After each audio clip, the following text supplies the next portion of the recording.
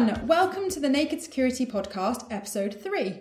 I'm Charlotte Williams and I'm here with two Sophos experts that you may recognise, or at least their voices anyway, from our Facebook Live videos. No pictures this time. Paul Ducklin and Matt Boddy. So we're going to start by talking about the PUBG ransomware. Now, Duck, you wrote about this last week. I did. It kind of sounded almost amusing. So what is it all about? Yes, this is ransomware that, when it infects your system, scrambles all your files as you expect, and then it says, I don't want money to decrypt your files for free. All you have to do is play this PUBG game. What is it? Player Unknown's Battleground. That's it, precisely, yeah. You're a player, aren't you, Matt? So, I've got the mobile version of the game, not on my PC. So if I did get hit by this ransomware... You're stuck. I'd be stuck. Yeah. So the idea is, you got to play this game for an hour and then I'll decrypt your files. Now, this is, I believe, the second most popular online game at the moment. It's got zillions of players. There's no suggestion that the game or any affiliate of the people who sell this game have got anything to do with the ransomware. It just seems to be some youngster who went onto GitHub, found some open source ransomware. Yes, there is such a thing, modified it, recompiled it, and issued it kind of as a joke.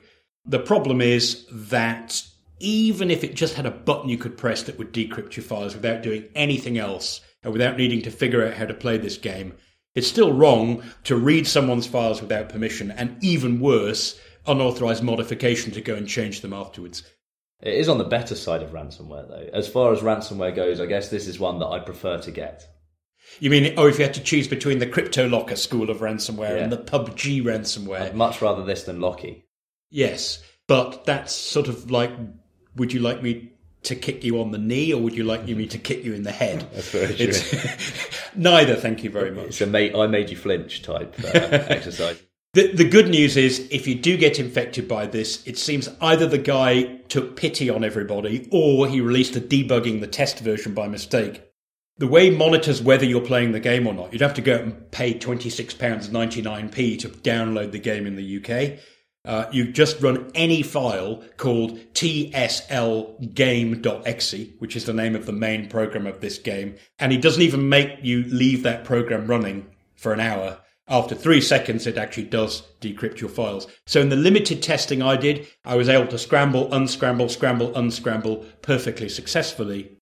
But the problem is that the error handling in this code is absolutely terrible. It does the basic equivalent of on error resume next. So it sort of means that every time there's an error, if something goes wrong while he's reading or encrypting the files, he just plows on regardless. That's really dangerous, isn't it? Absolutely. So if something goes wrong and he actually doesn't scramble the files properly and writes back garbage instead of the encrypted file, then he won't be able to decrypt them later. Bad luck. Thanks for coming. And that's why, it's, as jokes go, it's a pretty unfunny one.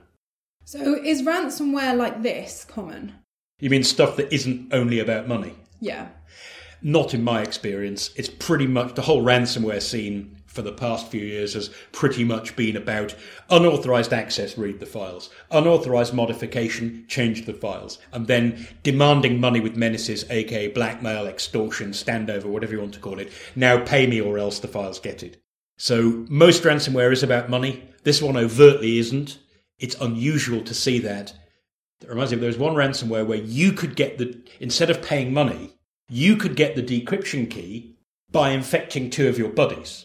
So they had to pay. And it's like a referral scheme, except that by throwing your chums under the train, you get off scot-free. Good luck facing them in the pub afterwards. Yeah. I wouldn't want to be that guy that got hit by that ransomware, I don't think. It does remind me of how malware started out, though. The way in which in sort of 1989, that sort of period, where it would just eject your CD tray or do something along those lines. Or wipe all your files, or format your hard drive, or put embarrassing words into your documents. So this isn't by any means new, this sort of technique of pranking an individual. It's still not nice and definitely criminal. Thank you guys for talking about that one, but we need to move on to our next topic, which is Microsoft's Patch Tuesday. Now, we actually haven't spoken about Patch Tuesday for a while because we've sort of figured that they're all much of a muchness. But the article we published last week was really popular. It was. What do you think the deal is with these patches in April 2018 that we haven't seen for a long time? Well, maybe it was just that because we haven't written about Patch Tuesday that much lately, because we figured, well, it's just every month. But then we had that whole Spectre/meltdown that came out at the end of last year, where there were flaws or problems with the way that the Intel and AMD chipsets themselves were used. And that led to this whole idea that the patches might terribly hamper performance and whatnot. Suddenly we had all this, we need to be a bit introspective about that and go and think whether this auto-patching is a great idea. So I think what was interesting to us this month, 65 vulnerabilities, 23 of them critical. There were some extra vulnerabilities and exploits available for Flash that needed patching. Is a month with 65 CVEs worse than one with 58? Is it better than one with 72? It doesn't. I guess it doesn't necessarily matter how many they are. It's the severity and to what extent that they're used. So if a vulnerability, for example, the one that was used within WannaCry, if that suddenly becomes of widespread use by a specific piece of malware that is very destructive, that one vulnerability is far more damaging than 60 vulnerabilities. I'd say it depends on how those vulnerabilities are used and what they can do. It's not the size, it's what you do with them, Absolutely. As it were. In a way, you could say that 65 vulnerabilities patched in 1 month, you could argue it's better than 36, because it means somebody found more holes and fixed them all in one go. If you found no vulnerabilities, wouldn't you be more worried? You think, well, they haven't been looking properly. Yeah. I would. Are there no 0 days available on this machine? So can I just take things back a step to basics? So in the article, John wrote about another Flash update. So for people that perhaps don't know, they know that Flash has issues, but why? Why do we need to patch Flash, and why do people still have Flash? I guess the problem is not so much that there's something monstrously wrong with Flash these days, but that generally speaking, you don't need it. My understanding is Adobe wants to get rid of it completely by 2020, and they're desperately trying to phase it out. Because most browsers now have HTML5 built in. HTML5 can do pretty much everything Flash can do. Why have something that exposes you to potential security dangers that you don't need? So I don't think you do need Flash, and the evidence I always offer for this is you don't get Flash for iOS, for iPhones, never have. Steve Jobs said no long ago. You don't get Flash on Android, and yet I've not ever had any problem watching YouTube videos or even watching BBC iPlayer or something like that on my phone. Would you agree, Matt? Like vote with your feet? Yeah, vote with your absolutely. uninstaller. If you've had a period of time of not using Flash, which I think all of us have done by having an Android device or an iPhone, what need do you have to have it on your desktop? In which case, why introduce what could be an extra security flaw into your environment? It's one more thing that needs to be patched. It's one more technology that has its own equivalent of cookies and tracking and all of that stuff. Now, some browsers like Chrome and Microsoft Edge, they have Flash kind of built in. But you can go into the settings and say, I just don't want to use it. So, and I'd recommend that you do that. I think the same thing then goes for, a bit off topic, but the same thing then goes for any add-in that you've got in your web browser. If you don't need it, what's the point of having that within your organisation? Absolutely. The other obvious sparring partner with Flash is Java. Yeah. Java in your browser, where hardly anybody actually uses it. And I can't think of a site that needs it anymore.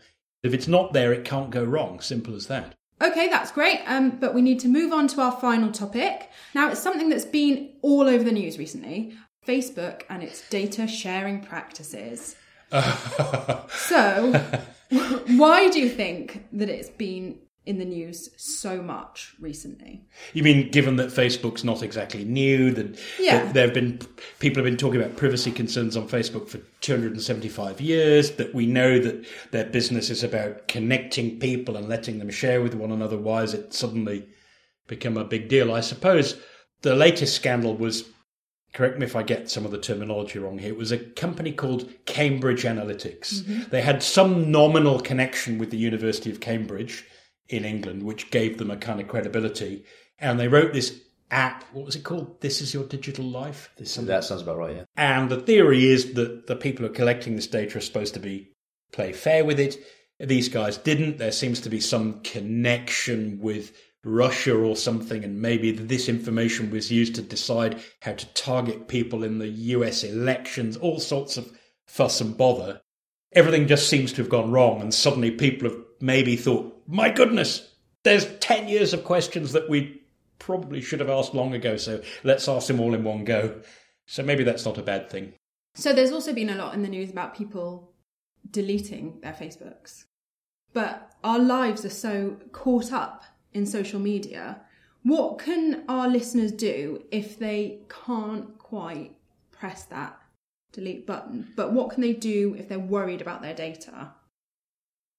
Well, if in doubt, don't give it out. Simple as that, isn't it? That is a brilliant saying. If in doubt, don't give it out. Don't share your information too much, is that what you're saying?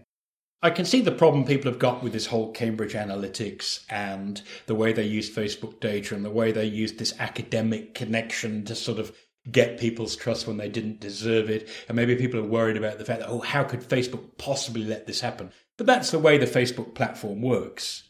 If you can't bring yourself to delete your Facebook account completely, you could just deactivate it.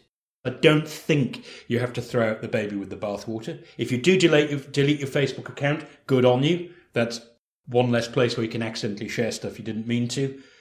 The biggest change I would like to see people make is if you're into Facebook and you don't value privacy that much and you love sharing stuff, including sharing stuff about your buddies, stop, think, reflect. And stop sharing things about and saying things about your friends online if you know jolly well that if you ask them, do you mind if me sharing this, like a photo, if you know jolly well that they'd say, no, I'd rather you didn't. So there's a lot to be said for moderation, and there's a lot to be said for thinking about other people's privacy as well as your own. For instance, I've got some friends on Facebook that do tend to comment on quite a few of these public profiles with their opinions on certain things, or just replying to general information consensus quizzes online about yourself, which gives away a lot of personal information. There was one thing recently saying, what is your porn star name? And it's a ridiculous idea, saying that if you combine your mother's maiden name with the name of the street that you grew up on, then you find out what is known as your porn star name. Which is a trick just to get your bank security questions. Right? So I'm undecided on whether that particular instance where I saw it was a trick, but loads of people were commenting underneath saying, this is my mother's maiden name, this is the street I grew up on. Having said that, those bank security questions or security questions that work on that principle are pretty damn stupid, aren't they? Like, what was the first car you drove? I mean, if you're a youngster and you've still got your first car, then it's whatever's been in the photographs for the last 3 years. In the modern era, if you live in a city and with good public transport, you might not have a car. So what are you going to answer? So when you get to those questions in the real world, when the bank's asking you, my recommendation is use a password manager, and your first car is H6 equals !88/ whatever the password manager comes up with. That way it doesn't matter if people know that the first car you drove was a Toyota. By the same token, I agree with you that it's hard to tell whether it's just somebody having fun or whether it's crooks doing a survey, which is exactly the sort of thing really that Cambridge Analytics were doing. Yeah. They're doing this survey, and today they ask for your birthday. Tomorrow they ask for your national insurance number. The day after they want your home address. Each time it only feels like you're giving out a tiny bit of stuff. But for all you know, either it's the same guys and they're just putting this all together waiting till they hit the jackpot, or it's somebody doing this so they can sell the data for 50p a gigabyte on the dark web, and someone else will join all the dots. It paints a very vivid picture, doesn't it, of an individual. And also the app usage which you have on Facebook shares quite a lot. So there are app permissions associated to your Facebook account, and with each app you can specify how much you're sharing with that particular Facebook app. Yeah, we've published an updated article on Naked Security just recently in which we tell you how to go and review your Facebook settings. And one of the key things we're saying to do is go into the section that lets you review what apps you've got and what permissions they have. Yeah. The same with Twitter. So it's not, that's the thing, that all this fuss you're saying about Facebook. Actually, you need to think about this for Twitter, for LinkedIn, for Google+, for Instagram, for Snapchat, for WhatsApp, all the groups where you may have these closed groups of friends and people you know. What goes around comes around, and if one of the people in your circle turns out to be rotten, or a crook, or a false identity, or an app that's been installed by an account of somebody whose password was stolen, then who knows who you're giving that stuff to, no matter how innocent it seems now. Okay, thank you, Dirk. I've just got to interrupt you now because time is running out. But just to finish, can you repeat that saying that you said a moment ago? Matt, let's do it together. Ready? 1, 2, 3. If in doubt, don't give it out. That sounded very corny, but it works. Corny's good. We're good with corny. Thank you both for sharing your expertise with us, and thank you everyone for listening. And until next time, stay secure. As usual, folks, please visit us at nakedsecurity.sophos.com, where we lay bare the truth about computer security. Keep up with our podcasts on iTunes or via RSS. Tell your friends and colleagues about us. And enjoy this episode's playout music, which comes from London-based band Codices. This is a track called New Devices.